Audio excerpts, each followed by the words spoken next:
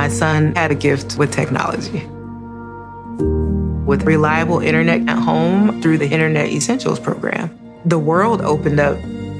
He's part of this next generation of young people who feel they can thrive. Through Project UP, Comcast is committing $1 billion to help open doors for the next generation with the connectivity and skills they need to build a future of unlimited possibilities.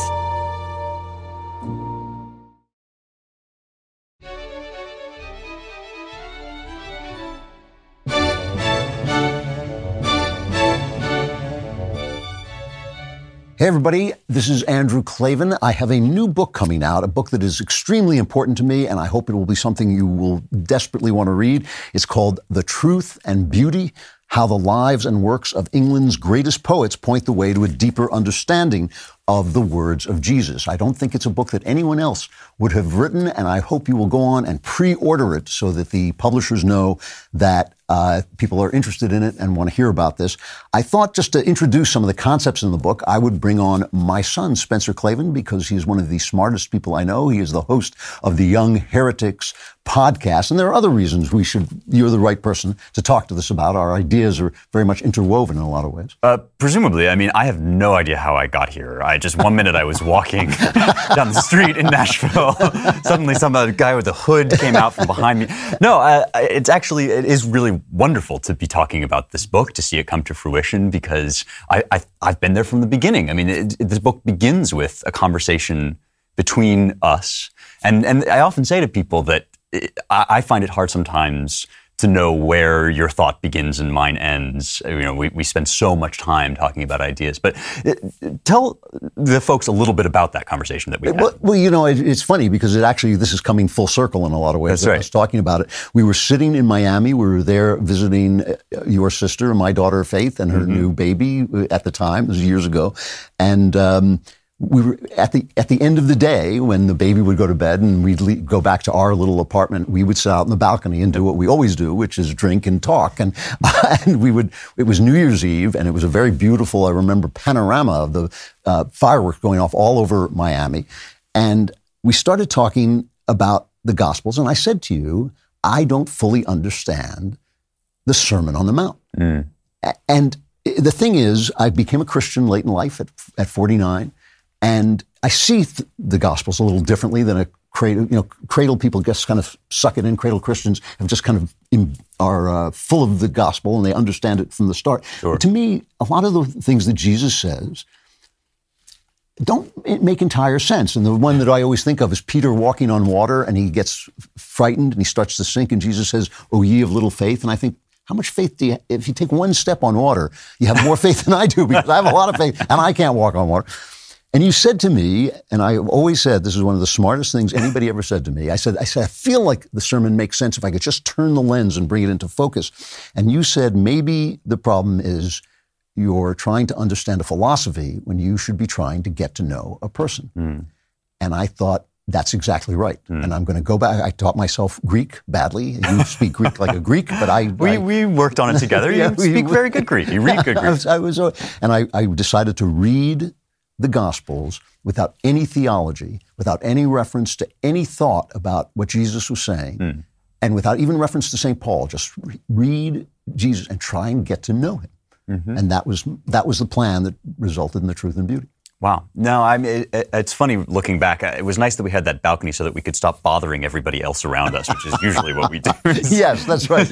Usually, could you keep it down? Yeah. When you're talking about well, it's interesting what you say. I think that phenomenon where people just breathe in the Bible and Gospels, especially like the atmosphere, it's very wholesome and good for people who are raised with Christianity. But it also means that sometimes it's hard for people to hear these words freshly. And that's kind of, I think, why the church needs new infusions of new blood all the time, is converts, people who come to the church late in life, like you and me to some respects. I was an adult as well. You see things that maybe people have just sort of always, you hear these verses all the time at Christmas. You hear this repetition of these words over and over again that they seem kind of basic to you until you realize this is an extraordinary human person at the center of the story, right?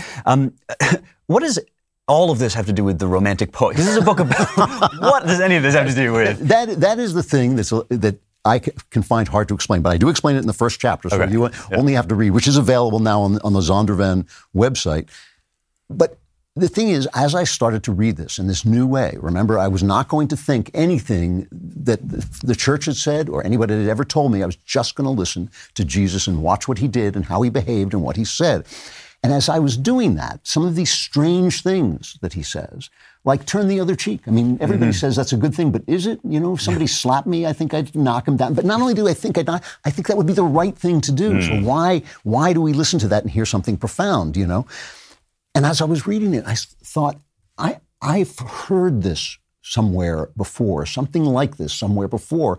And all these verses of poetry, some of my favorite poetry, some of the most beautiful poetry came back. And they were the Romantic poets, Wordsworth, Coleridge, who helped C.S. Lewis, the great apologist, find faith. And Wordsworth, who helped himself find faith. And Coleridge, who was one of the most brilliant men of his time. John Keats was one of my favorite poets. But the thing is, the time that they were living in was weirdly like this time. They had a revolution, the French Revolution, which they thought was going to change everything into paradise, just like we had the 60s when we thought, now we're going back to the garden. It failed utterly, just like the 60s failed utterly. Conservatism took its place, but then the conservatism couldn't take care of all the changes that had happened in people's minds. People were starting to doubt whether marriage was right, whether women's roles and men's roles should remain the same. They were starting to doubt the government, whether it was a good thing that the government should continue, whether was Britain a good country or was it a bad country? Just like we started to think, is America just racist or is it still a great country? All of those things, and all of them, just like now, centered on the question of unbelief. The fact that people were losing their faith in God, which was happening then and is happening now. And these poets had to deal with that. And a very famous critic named M.H. Abrams said what they did was they turned religion inward and they tried to develop what he called a natural supernaturalism. Now, it didn't entirely work because you actually need Jesus to make all of it make sense. But in doing that, they gave us such beautiful poems that help you understand what Jesus was saying. Yeah, there's a passage in Surprised by Joy by C.S. I think you maybe quote it in the book that he says, to the man coming up from below, Wordsworth is like a sort of a ladder or like an invitation. And as you say, Wordsworth eventually gained his faith, sort of gained it back in some ways, but he had to work his way back through the problems of his time, sort of the way we do. Well, I have read this book. It's it's very good. Where can people pre-order it? They can pre-order it on Amazon, wherever books are sold. I hope they will. And again, it does end with a long passage on Jesus and how the wisdom of this poetry illuminates what he's saying. So I hope The Truth and Beauty, how the lives and works of England's greatest poets point the way to a deeper understanding of the words of Jesus. I think you will really like it. I hope you will pre-order it.